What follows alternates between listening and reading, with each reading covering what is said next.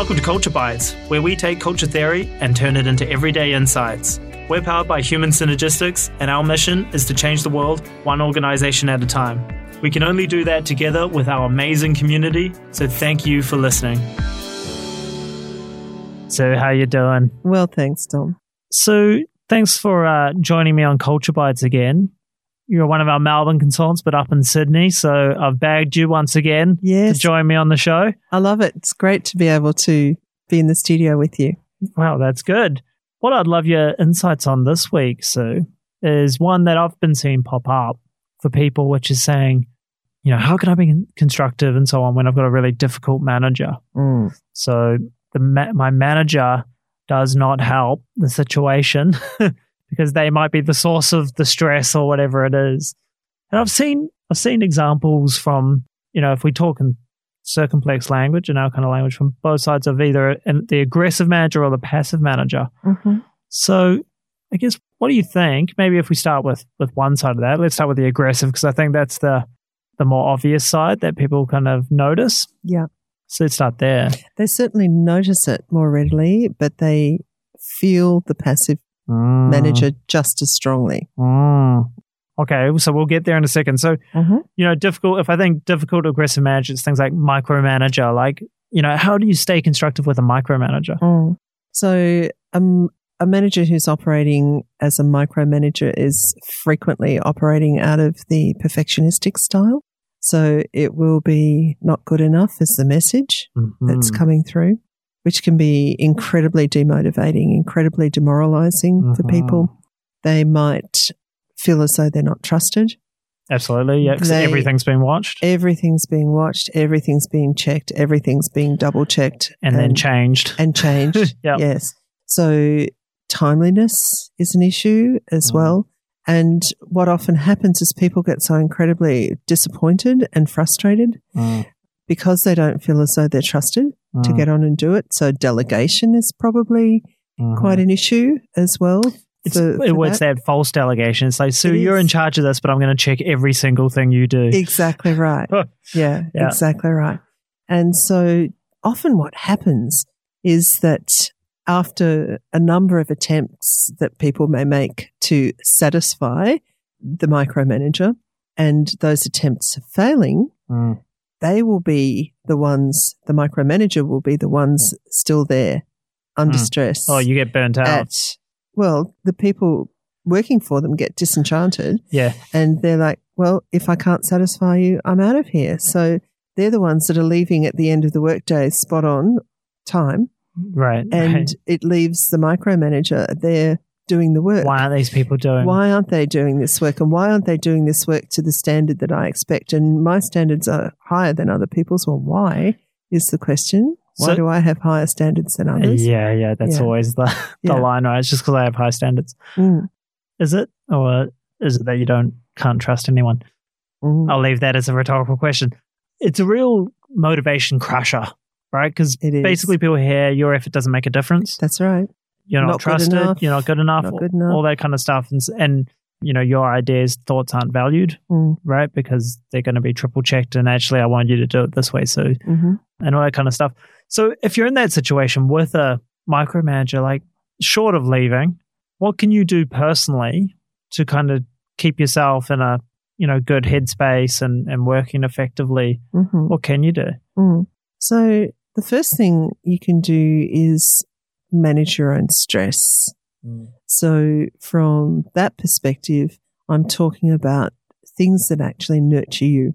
So a lot of people I find will say to manage their stress, they get out and exercise, and it's proven that exercise does contribute. It's a positive contributor to stress management. Yep.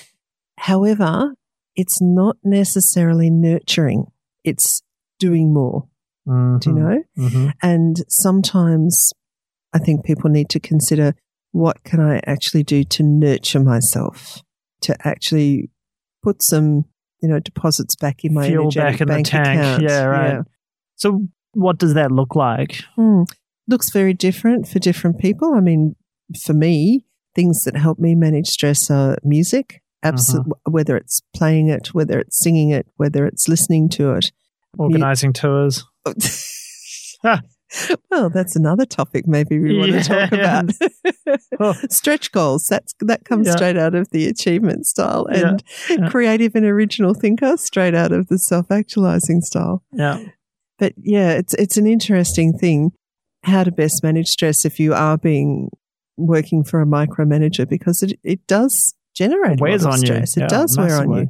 And as I said, different people have to come up with their own strategy of what works not one size for fits them. all. Definitely not a one size fits all.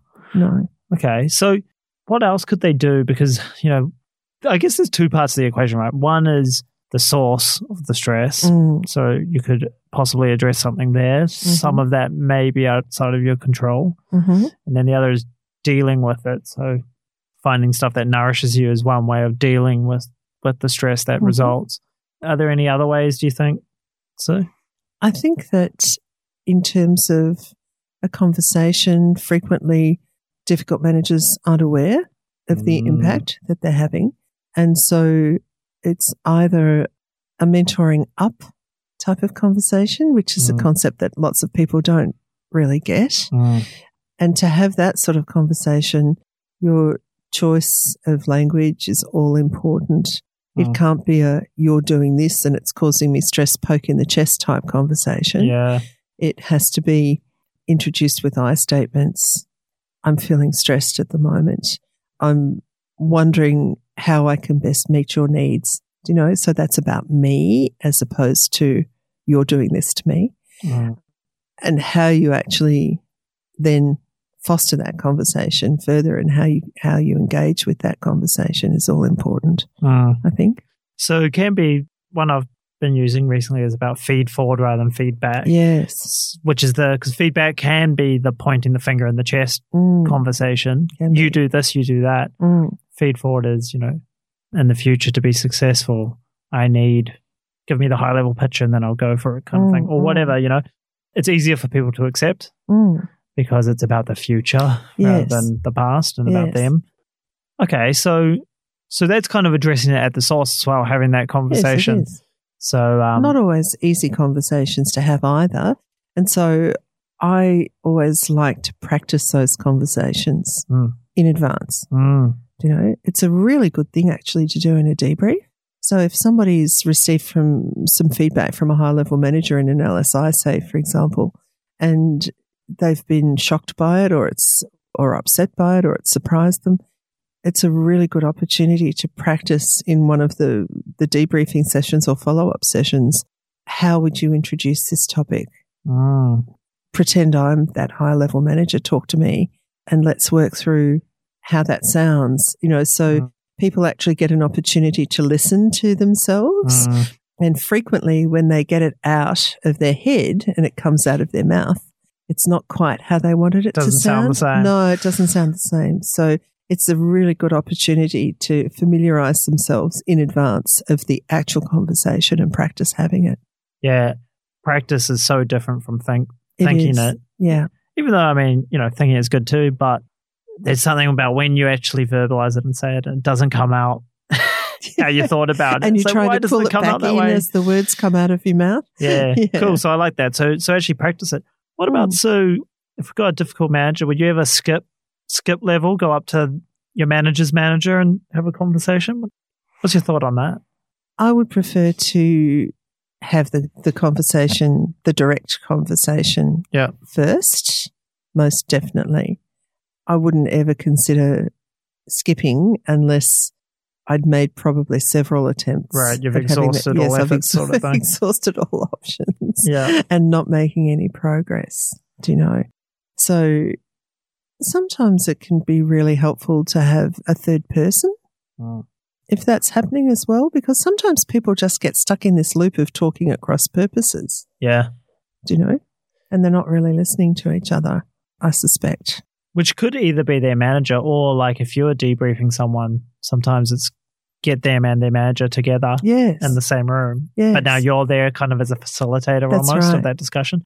It does make it, I think it makes it easier to have some of those tricky conversations. It does. Rather than one-on-one, because you've got someone who's, I was going to say disinterested, but that's not the right word, but they're not in the dynamic. They're not inside the dynamic from the outside. it's a lot easier to manage. It does. And it's really important to remember as well that it's the first 30 seconds of that difficult conversation that sets the scene for whether or not it's going to be a conversation for learning, or which we've talked about before, or whether it's going to set up a defensive reaction. So the thing that it's really important for people to remember is that if in that introductory 30 seconds you set up a defensive reaction, then the person's actually moving to the limbic brain, you know, the old part of their brain, the amygdala. The crocodile brain. That's the one. So they're moving into either fight, flight, or freeze as well. And they can't process language anymore, which happens in the frontal lobe, in the neocortex. And fight, flight, or freeze. From circumplex languages, aggressive, passive, and avoidance, I suppose, right? Yeah, between those. So you're not in a constructive space if that's where you're pushing exactly people, right. right? So you're not going to you're not going to have a good conversation, a good outcome. No. Okay, so we touched earlier on that there were kind of, you know, different sides of this. So that's the aggressive manager or the micromanager. Well, that's the micromanager. So that really points to the perfectionistic style. But, you know, there's 3 other styles in the aggressive defensive cluster as well. And so, you know, do you want to explore another one of those?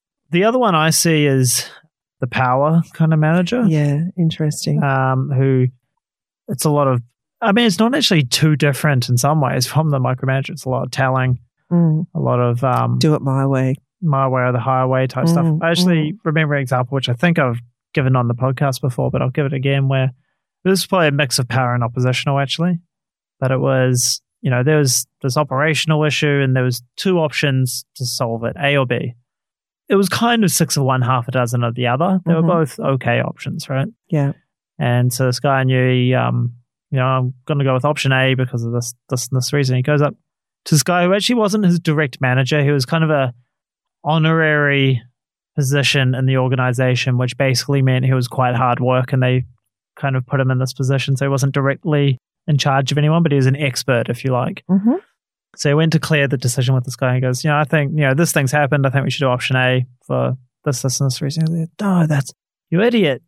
It's option B. Of course you should do option B. Like, what are you thinking? Kind of thing. Kind of tore into him. Not more than a few weeks later, very similar situation came up. He's like, well, I'll go with option B, right? That's what you're supposed to do. So he went up, I'm going to go with option B. You idiot. It's option A. What are you thinking? And so no matter what he did, you couldn't win. Couldn't get it right. Needless to say, he wasn't the most motivated to do either option. Yeah.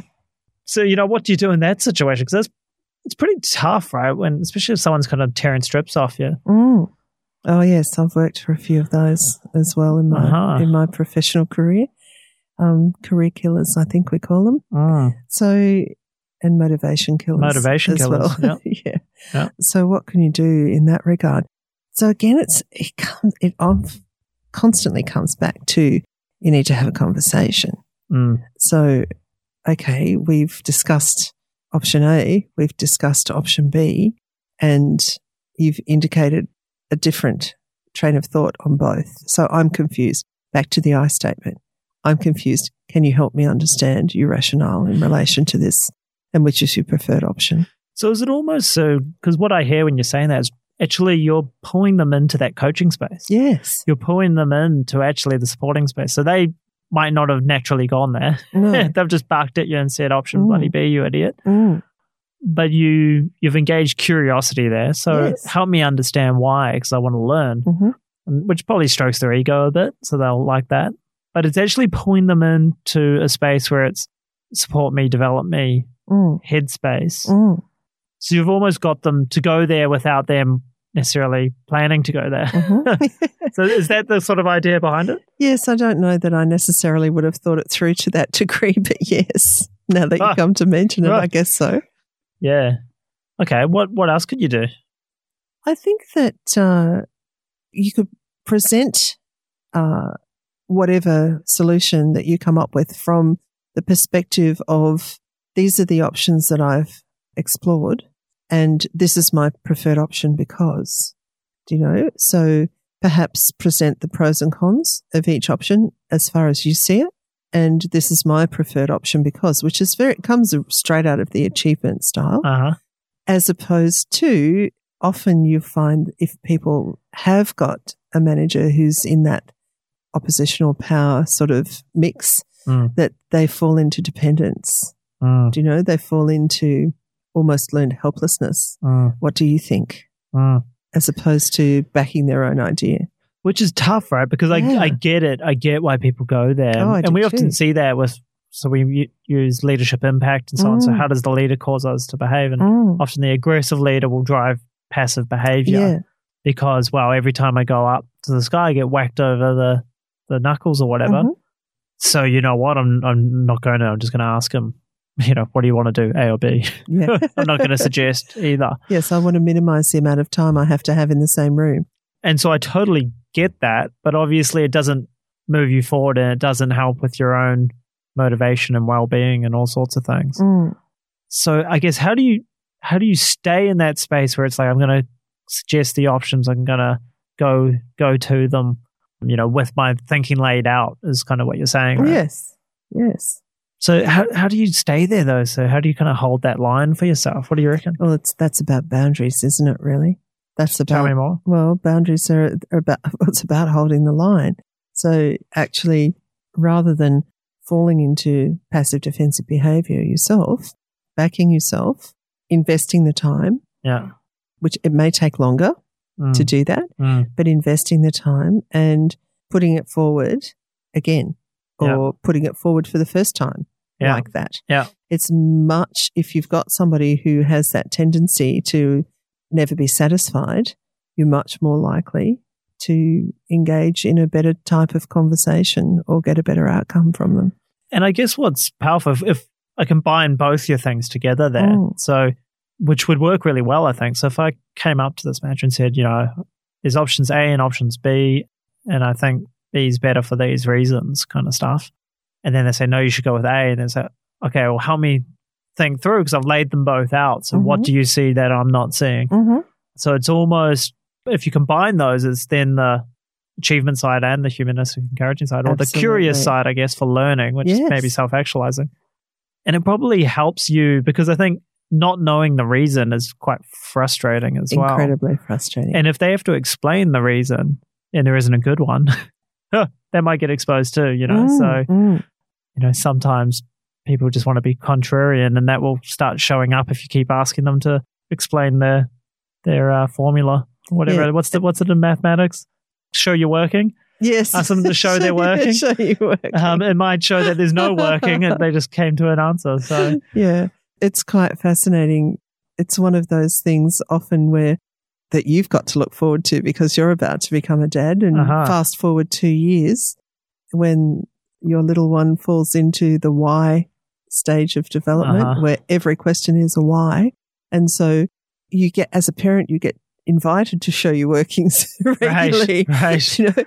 But why? And so you answer, but why? So you answer, but why? So you answer, but why? I've got no more whys. It's because I said so. Eventually you're broken. That's right. Yeah. It's sort of the reverse of that, isn't it, really? Yeah. But, if you don't understand, ask why. I think that's actually probably a good tip for everyone for every situation. Yes, yeah. If you don't understand, ask why. Yeah.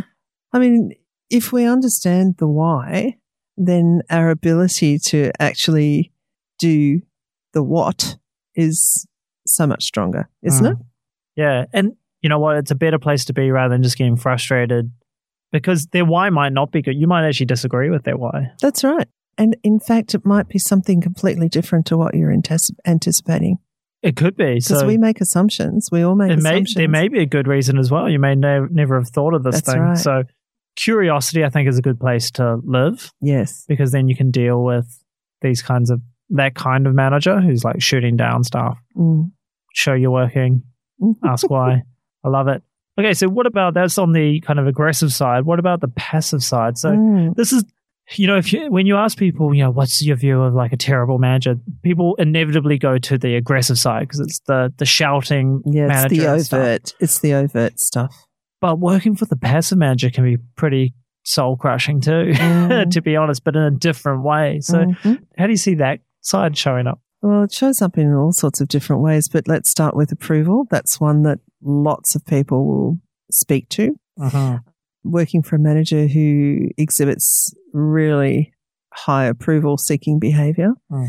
And the frustration comes from a number of things that you will often hear people say they're only as good as the last conversation they had. So they may have set a plan, a direction, and here's the team committed to that direction, doing good work, and then all of a sudden direction's changed to a change of direction because we've just had an approval-seeking conversation with somebody more senior in the organisation, and it's a whole lot of nugatory work. And we're like, now where are we going? So frustrating, yeah, it right? Can be incredibly let's start frustrating. over. Yes. So, okay. So in that kind of situation, what do you do with that kind of manager? So that's really interesting because that sort of manager is often working really hard for the approval of the team members as well. Right. So by having a conversation around priorities, and timeline and milestones, that would be the way to approach it. Because if all of a sudden we're starting all over again and you're working to a timeline and you've got certain milestones that you need to kick goals in along the way, then there needs to be a conversation around, well, we'll need to readjust the timeline. So once you get down to that sort of detail, and they can see the flow-on effects, because often they're not thinking about the flow-on effects of changing that decision, and they need to be able to see the flow-on effect of doing it. It might mean you need additional resources to still meet the deadline. It might mean, so there's a cost implication for that. There can be all sorts of things. So really exploring with them the consequences, and that can be, I think, a very good way of dealing with that sort of manager. So what about yourself when, especially when the overall goal has just kind of shifted? Yeah. So it's not just like a tactic, but it's we all thought we were heading in this direction and now we're really changing direction. How do you keep yourself sane? Yeah. Well, again, it's self-care. It all comes back to self-care, self-nourishment, being able to express yourself constructively, be heard, to ask questions, to keep that spirit of curiosity, to ask why, things, to reassess priorities. That's really important as well. That needs to happen. So it's a combination of having the conversations that need to be had, exploring what are the contributing factors now, what's changed, what does that mean for us, and a really healthy dose of self-care along the way so that you just don't keep on falling into endless frustration. Can you do anything on a personal level around, I guess, your own direction setting, your own goal setting, stuff like that? Like, what can you do there? Well, you keep on setting goals for yourself. So the thing is, that can be exhausting as well, having that approval-seeking manager, because, there can be so much nugatory work. Well, and it feels like you're not moving forward, which is actually frustrating. Yeah, it's really frustrating. Yeah. Yeah. So it's an interesting one, but goal setting becomes a really important component of that in my experience. What about you? Have you had any additional experiences with that? I've seen, so I know people who are in that kind of situation where it's quite frustrating, where like they don't know what they want, is what it feels like, right? They don't know what they want. So there's all these grand plans, but they kind of change.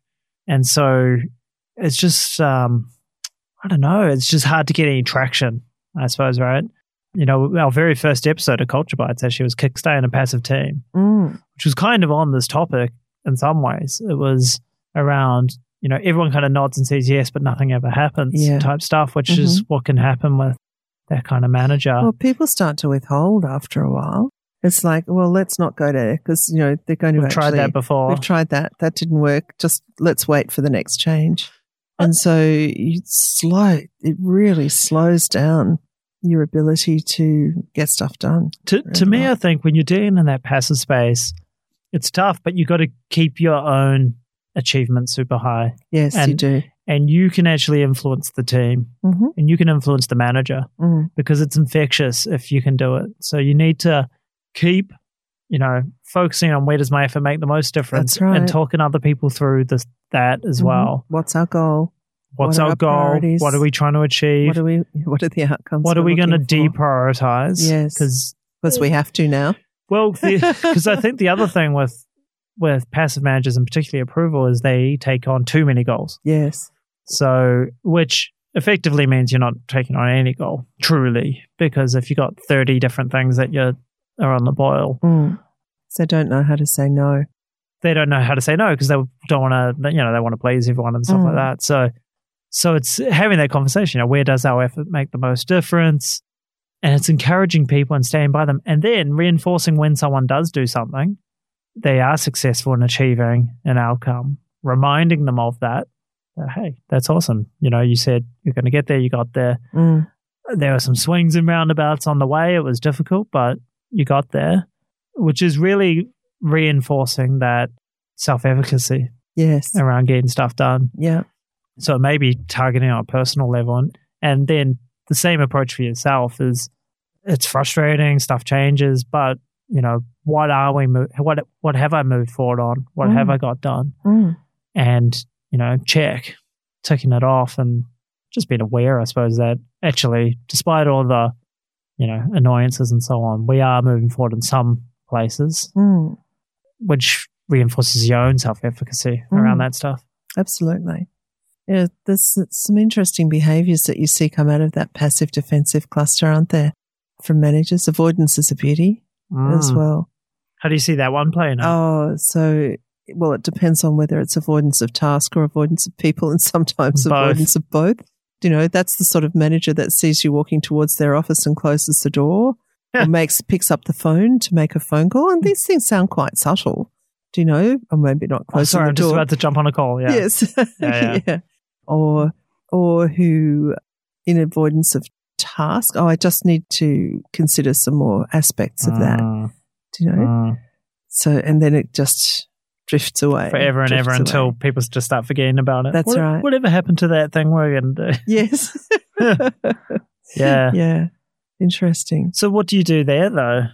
Well, again, it's about standing yourself in the constructive styles. So a combination of the constructive styles, I think all four of them actually come into play there, because you have to be really clear yourself. And that's a mixture of one foot in self-actualizing, the other foot in achievement, probably.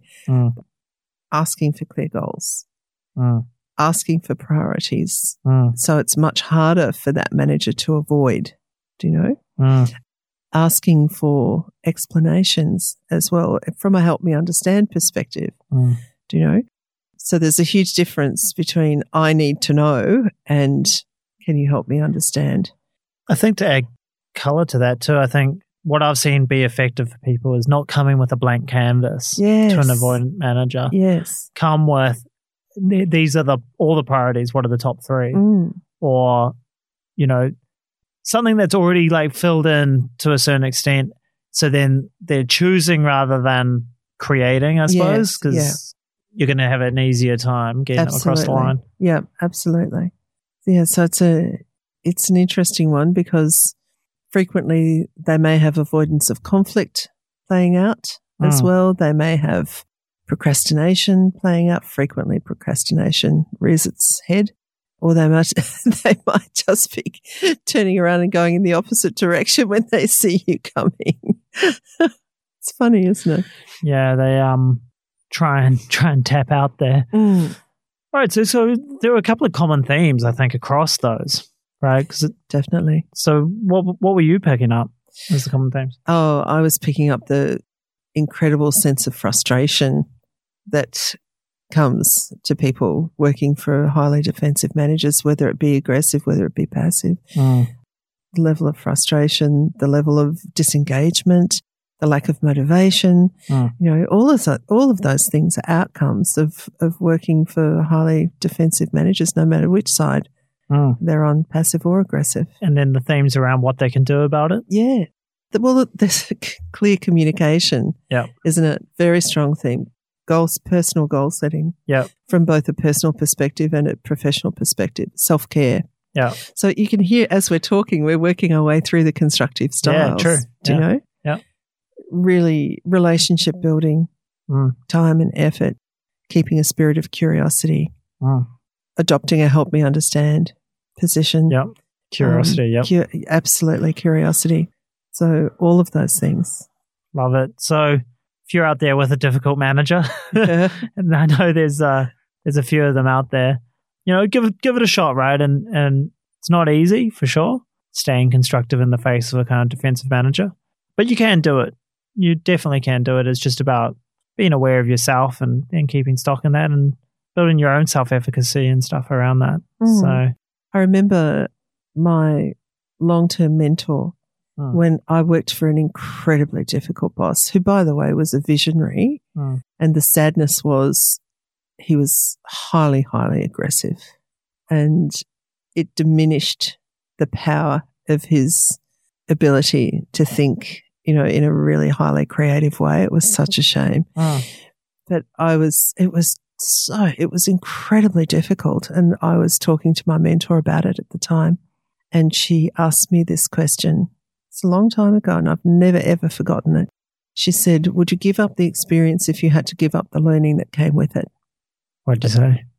I said, actually, no, because I learnt so much about myself, about how to communicate more effectively, about how to, hold the line, boundaries, set goals, all sorts of things. I just learnt so much as a result of that experience. So I've never forgotten that advice.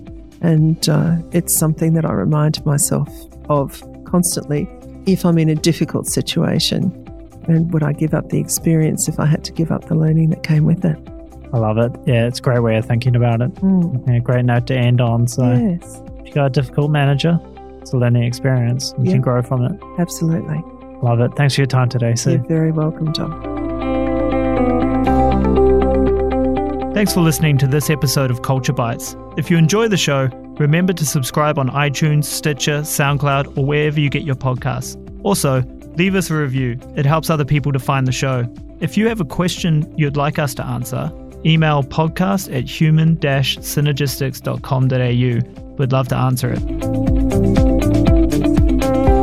This podcast is copyright by Human Synergistics Australia. All rights reserved. To learn more about what we do, visit human-synergistics.com.au.